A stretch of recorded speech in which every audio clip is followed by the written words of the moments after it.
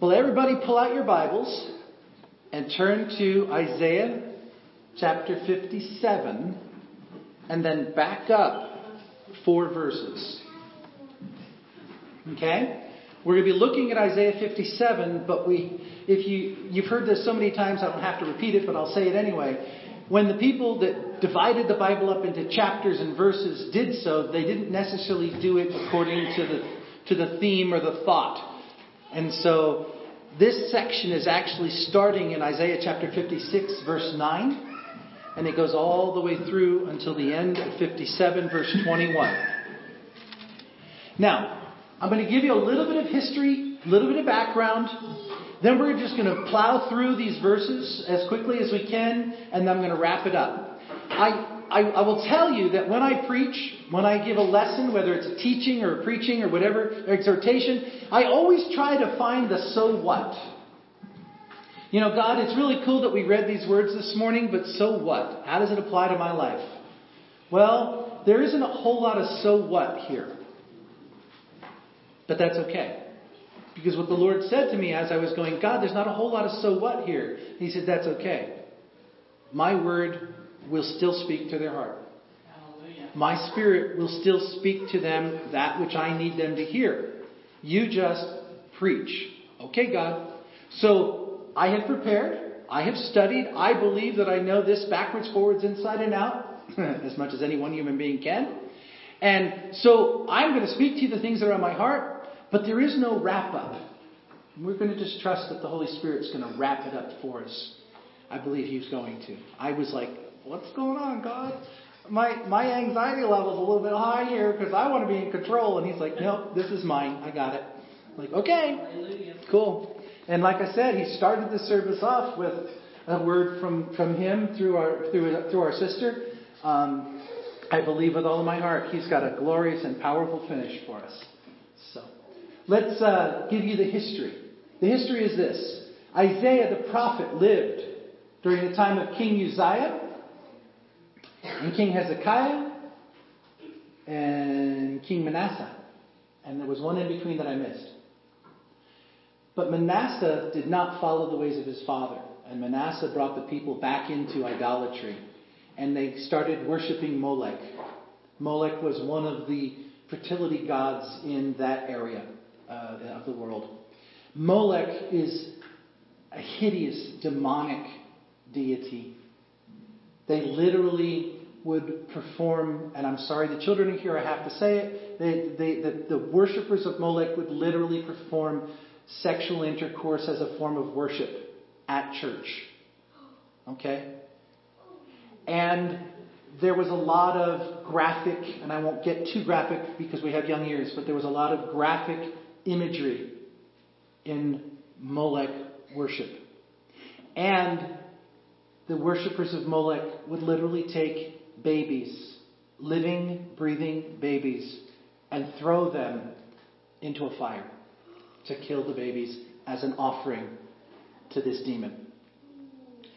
This is horrible, horrible, horrible stuff. And the prophet Isaiah is preaching to a nation that is supposed to be the people of God.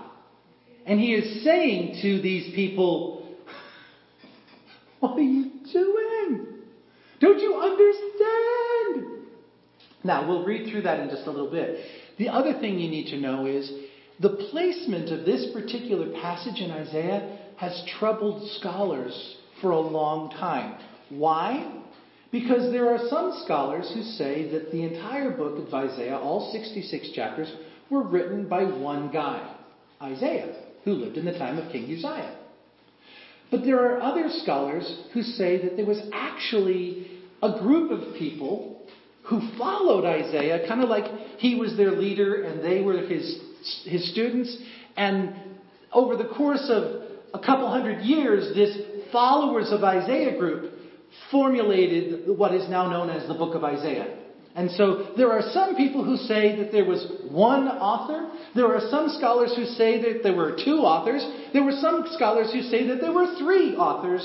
There are some scholars who say that those three authors were actually made up of groupings of people who studied the Word under the teachings and leadership of Isaiah or Isaiah's students. I don't know. I don't care. It doesn't make a whole lot of difference to me. Bottom line is, this section of Scripture is Scripture. It is the Word of God. I don't know the full history of it. I tend to lean, as I have studied throughout all of these months that we've been studying Isaiah, I tend to lean to the one Isaiah theory. But who am I? Everyone else says, it really doesn't make a whole lot of difference to us. But the thing that's cool is, if you think of this as a one Isaiah thing, it means that he wrote this 210 years before the people that needed it were going to hear it. So in other words, God spoke prophetically through his prophet to his people. The problem that people have with this particular passage and understanding how it fits into history is, if Isaiah was writing 210 years from the past to the future, was he talking about the actions of the people in the future? Or was he talking about the people that he was seeing right now in his own world, and then the end result was going to be? And you don't know anything yet because we haven't started to look at it. But these are all things that play into what this is talking about. Bottom line is, there's a message here for the people of God. And that's what I'm hoping the Holy Spirit will put into our hearts this morning as we look at the Word. Because as Isaiah was speaking to his people, I believe that God has asked me to share this with you this morning because he has a specific thing he wants you to hear. But I don't have a specific sentence to say. So I'm hoping each one of you will hear clearly from the Holy Spirit. That's the reason we did the follow the leader thing with the kids. Because I wanted to plant that idea in your mind. Don't look at me. Look at him. If you read 1 Corinthians chapter 15, we're not going to turn there, but if you read 1 Corinthians chapter 15, Paul the apostle says, follow my example as I follow Christ. That's a very scary thought to me. Because if I ask you as my congregation to follow me as I follow Christ, what if I get it wrong? So I would much rather you follow Christ. So that's what I always do. I said, just look to Jesus. Ask him. He'll tell you. If you ask my opinion, I'll be glad to give my opinion, my best guess. But you listen to the Holy Spirit. Let him tell you. And that's what we're going to do this morning. So let's start. Isaiah chapter 56, verse 9 through 12. Then we're going to do Isaiah 57, verses 1 and 2. Then we're going to do Isaiah 57, verses 3 through 13. Then we're finally going to end up with Isaiah 57, verses 14 through 21. So Isaiah 56, verses 9 through 12. All you beasts of the field come to devour. All you beasts in the forest, his watchmen are blind. They are all without knowledge, and they are all silent dogs. They cannot bark. They're dreaming. They're lying down, loving to slumber. The dogs have a mighty appetite, and they have never enough. But they are shepherds who have no understanding. They are all turned to their own way, each to his own gain, one and all. Come, they say, let us get wine. Let us fill ourselves with strong drink, and tomorrow be like this day, great beyond measure. There are 3 different nouns in this section. Number 1, watchmen, verse 10.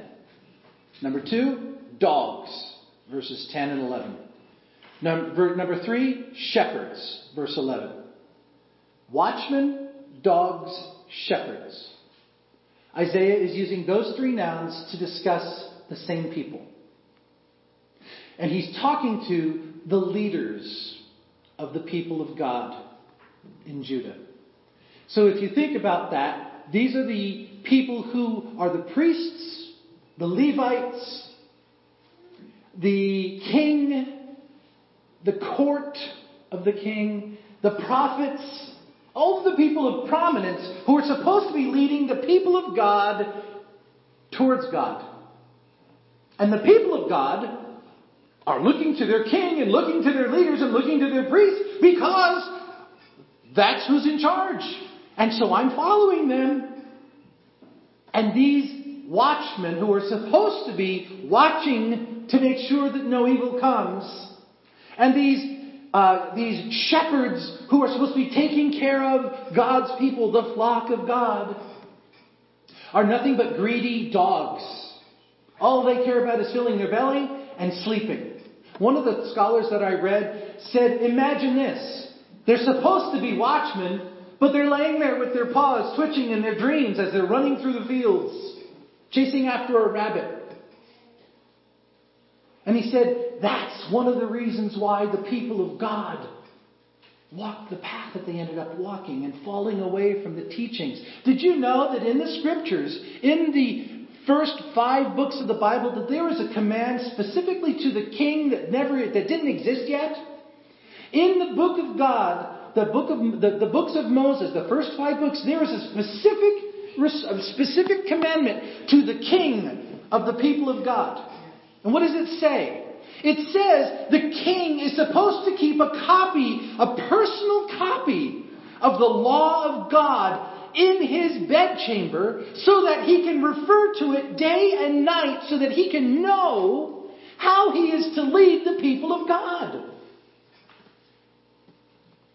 That's a pretty powerful command, number 1, and an incredible burden, number 2.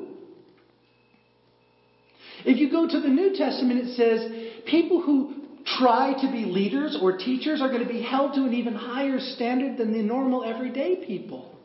Because we're leading the followers. Heaven help us if we lead them astray. And Isaiah the prophet is saying to the leaders of the people of God, you are nothing but greedy dogs. You are lazy. You want to fill your bellies. You want to look to your own gain. You've turned to your own way. You're no longer following God.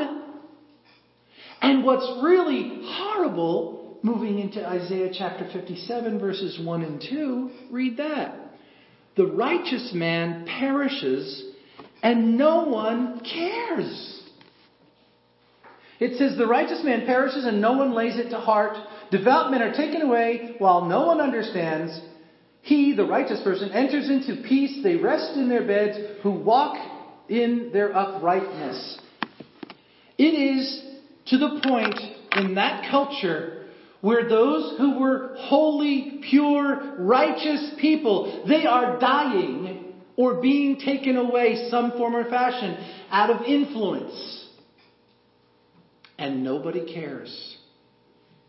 The culture of the nation of Judah at that time, in Isaiah's words, are they have fallen into debauchery and lasciviousness and Epicureanism, if you know what that word means. I had to look it up because I've heard it. I've read it many times, but I couldn't remember what it was. And basically it means satisfying my own desires.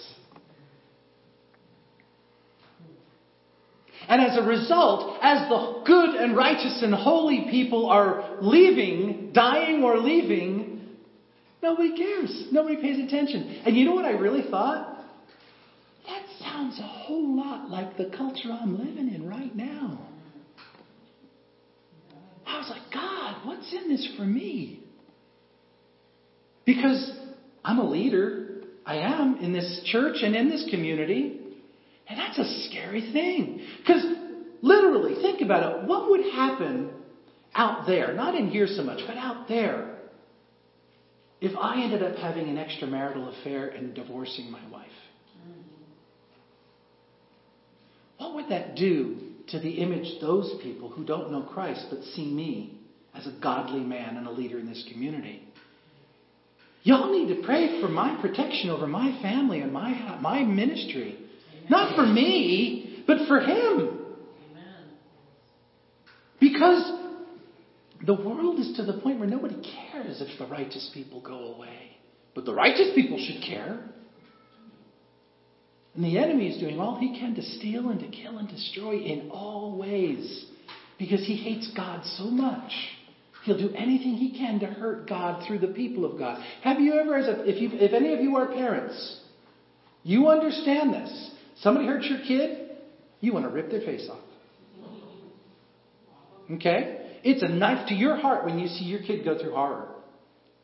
And you want to do bad things to the people that are doing it to you. And as your kids get older, it doesn't get any better. Except that you now can't go beat them up. You can't go yell at the kids in the neighborhood or send them to their mom and dad because now they're all 35 years old and they're doing it to each other. And you just have to watch and go, oh, it hurts so bad. And that's exactly what the enemy's doing to God's heart when he tries to steal, kill, and destroy us.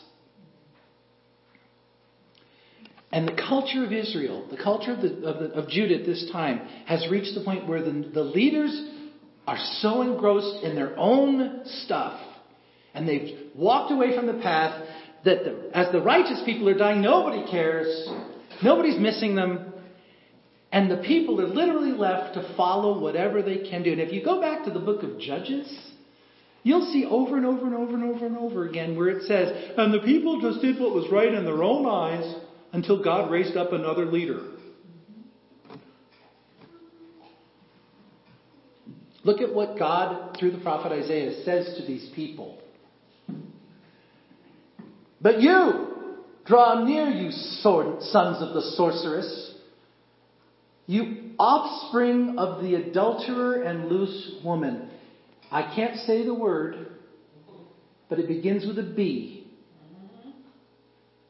See what he's calling these people?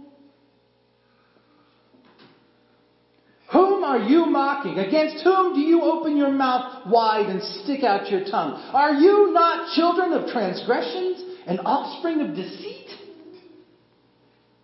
You who burn with lust among the oaks under every green tree, who slaughter your children in the valleys under the clefts of the rocks. And this verse right here is referring to that worship of Molech. You burn with lust among the oaks. Oaks only grew on high hills, under every green tree. Worship places in ancient Canaan were always on high hills. And ancient worship in Molech's worship was, as I said earlier, so literally, you burn with lust, you slaughter your children. Among the smooth stones of the valley is your portion. They are your lot. To them you have poured out a drink offering, and you have brought a grain offering. So shall I relent for these things? The smooth stones he's talking about are the memorial stones, or the altars that they have raised up against God and to the demons, basically. Verse 7, on a high and lofty mountain you have set your bed. Again, referring to Molech. And there you went up to offer your sacrifice. Behind the door, this is the saddest statement. We will come back to it in just a second. Behind the door and the doorpost, you have set up your memorial. For deserting me, you have uncovered your bed. You have gone up to it. You have made it wide. You have made a covenant for yourself with them. You have loved their bed. You have looked on nakedness. Again, that's a euphemism. You journeyed to the king with oil and multiplied your perfumes. You sent your envoys far off. You sent down even to Sheol. You were wearied with the length of your way, but you didn't say it's hopeless. You just found new life for your strength, and so you didn't even faint. This section right here is talking about the debauchery that the people of Judah went into when they turned away from following God in righteousness and holiness and purity. And the thing that I said about verse 8 being so sad in all of this, what is a tradition in the Jewish culture that literally comes out of the law that deals with doorposts? Does anybody know? No. Huh? They have what's called a mezuzah, which is a little box that contains a holy scroll that has to be written by a scribe. I did a little bit of research on this. You can't just write your own mezuzah scroll. You have to go to someone who is a scribe, who's been trained and who knows exactly the format, and they write it out. If they make any mistake, it has to be destroyed. If the parchment that it's written on has any kind of crack, tear, or weakness, it has to be destroyed. They literally go every so many years and open up. They don't do it. They have to have a specialist come. Open up the mezuzah and inspect the scroll to make sure that it's still in good condition. And if it's not, it has to be destroyed and replaced. It is this important to their culture. And it comes from Deuteronomy chapter 6 verse 4 that says, "Hear, O Israel, the Lord your God, the Lord is one." I can't say it out loud without looking at it.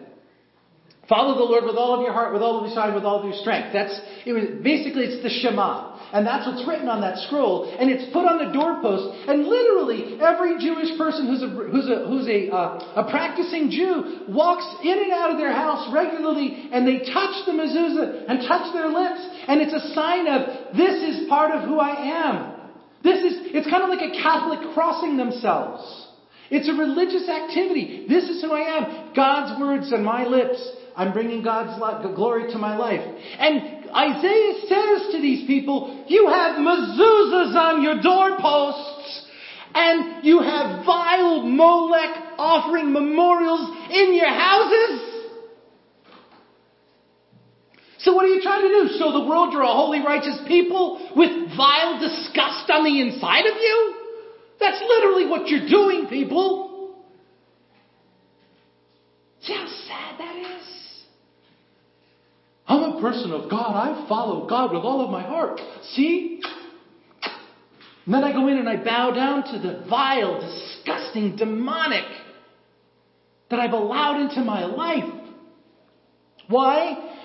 Because I've taken my eyes off the one that I should be following. And I'm following my neighbors because that's what they do. And my leaders aren't leading me properly, so might as well. It works for them. I should do it too.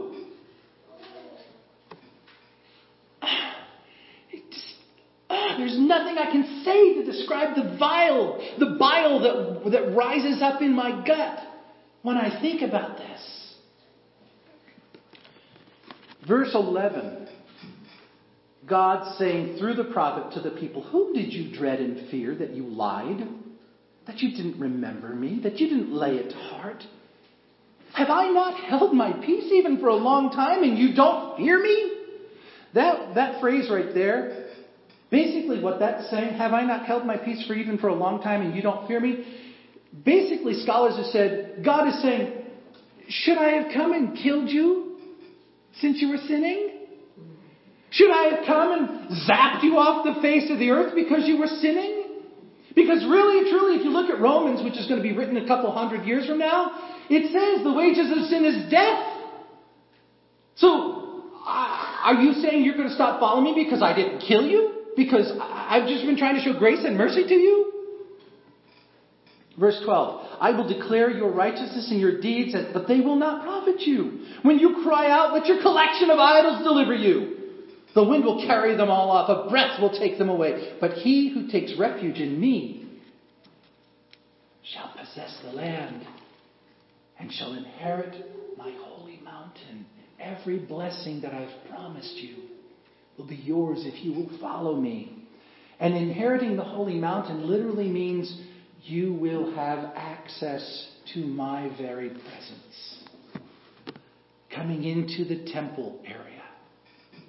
We don't have time this morning to talk about that. But the song we sang just before we went to prayer, as I come into your presence, past the gates of praise, into your sanctuary, as we're standing face to face, I look upon your countenance. I see the glory of your grace, and I can only bow down and say, you are awesome in this place, mighty God. God is giving them a promise. You come to me, you get everything, including access to me. So why did you turn away? Why did you go and do that? That vile, disgusting, horrible stuff. Am I not enough? And on top of all of that, why do you put on the facade, you lying girl? Don't Don't even try to put my name on any of this. You call yourself a child of mine and you live like that? Can you hear the stuff? And it had to be God going, hold back, boy, hold back. Oh, I want to slap him. Oh, I want to slap him. But love. We're going to show some love here. Show some grace. Why? We're going to see it in just a second. He says, verse 14, and it shall be build up, prepare the way, remove every obstruction from my people's way. God literally...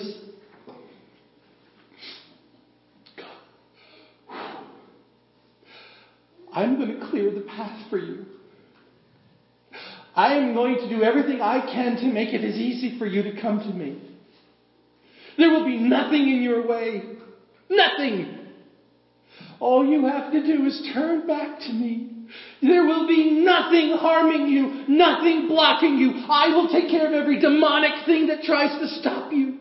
And when you come, I'll take the penalty for your sin, so you won't have to die. But let's not play these games. Verse 15. For thus says the one who is high and lifted up, who inhabits eternity, whose name is holy. I dwell in the high and holy place. But hear this. I also dwell with him who is of a contrite and lowly spirit, to revive the spirit of the lowly and to revive the heart of the contrite. There's a theological term. You've heard it, I'm sure, many times. God is transcendent, but God is also immanent. Transcendent is this: I dwell in a high and holy place. But I am also immanent. I also dwell with him who is of a contrite and lowly spirit. Verse 16, for I will not contend forever, nor will I always be angry. For the spirit would grow faint before me, and the breath of life that I made. What God is saying right here, if I didn't pull back, if I didn't show you mercy and grace and not hold you accountable, your spirit would fail, and the very breath of your life would cease, and you would die. And then I'd lose you for all eternity. We would not be together. So I'm holding back. I'm opening the door one more time for you to turn from your vile, sinful, wicked ways. I am making the way totally smooth, totally obstruction-free. All you have to do is let go of the lie, let go of the selfishness, and turn and follow me, no one else. Don't look to anyone else. Just look to me. Verse 17. Because of the iniquity of his unjust gain, I was angry. I struck him. I hid my face and was angry. But he went on backsliding in the way of his own heart. I've seen his ways, but I will heal him. I will lead him and restore comfort to him and his mourners, creating the fruit of the lips. Peace, peace to the far and to the near, says the Lord. And I will heal him. This peace that he's talking about, shalom. Shalom. It's not just peace. It's not just a cessation of hostilities. Shalom is a fullness. Shalom is anything that is right. Everything that is right. Everything that is pure. Everything that is holy. Everything that is comfortable. Everything that is... That's shalom. And not only does he say, I'm offering you the opportunity to have shalom, but it's shalom, shalom. And then the last two verses say, but the wicked are like the tossing sea. It can't be quiet. Its waters toss up mire and dirt. There is no peace for the wicked, God said. What God is saying in these 30 verses or so. You, my people, have lost your way. Your leaders have not led you appropriately, and as a result, you've taken your eyes off of them, and you ended up looking at everything but where you're supposed to look. And the end result is that you have fallen into vile sin. And you are worthy of death. There is no question. But I don't want to kill you. I want you in my life. I want to have relationship with you. Yes, I am the high and mighty and holy God with cherubim flying around crying, holy, holy, holy, to the point where the literally foundation of the buildings are shaking because of my glory. But I want to be with you. And I want to love you. And I want to just talk with you. And I just want to have relationship with you. And I promise you, if you will turn from your sinful, wicked ways, I will make it so easy for you to come to me. Because I've paid the penalty, so you don't have to. All you have to do is say, I'm sorry for what I've been doing, and I'm sorry it's offended you. And can you please forgive me?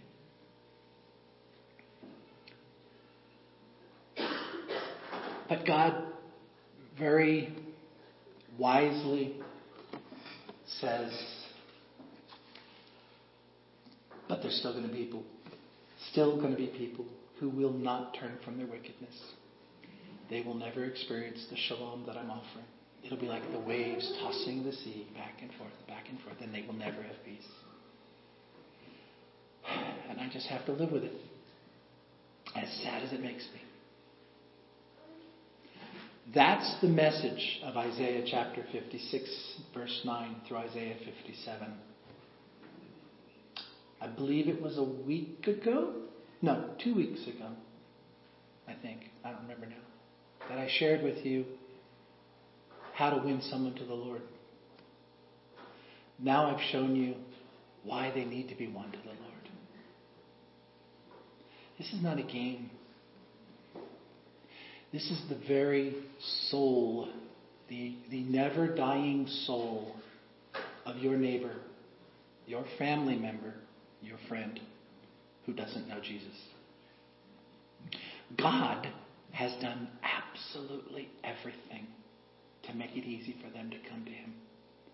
But the enemy is doing absolutely everything to keep them from Him. Mostly, he's keeping them distracted and not allowing them to see the truth. To the point where they don't even care when a righteous person dies. It has no impact on their life.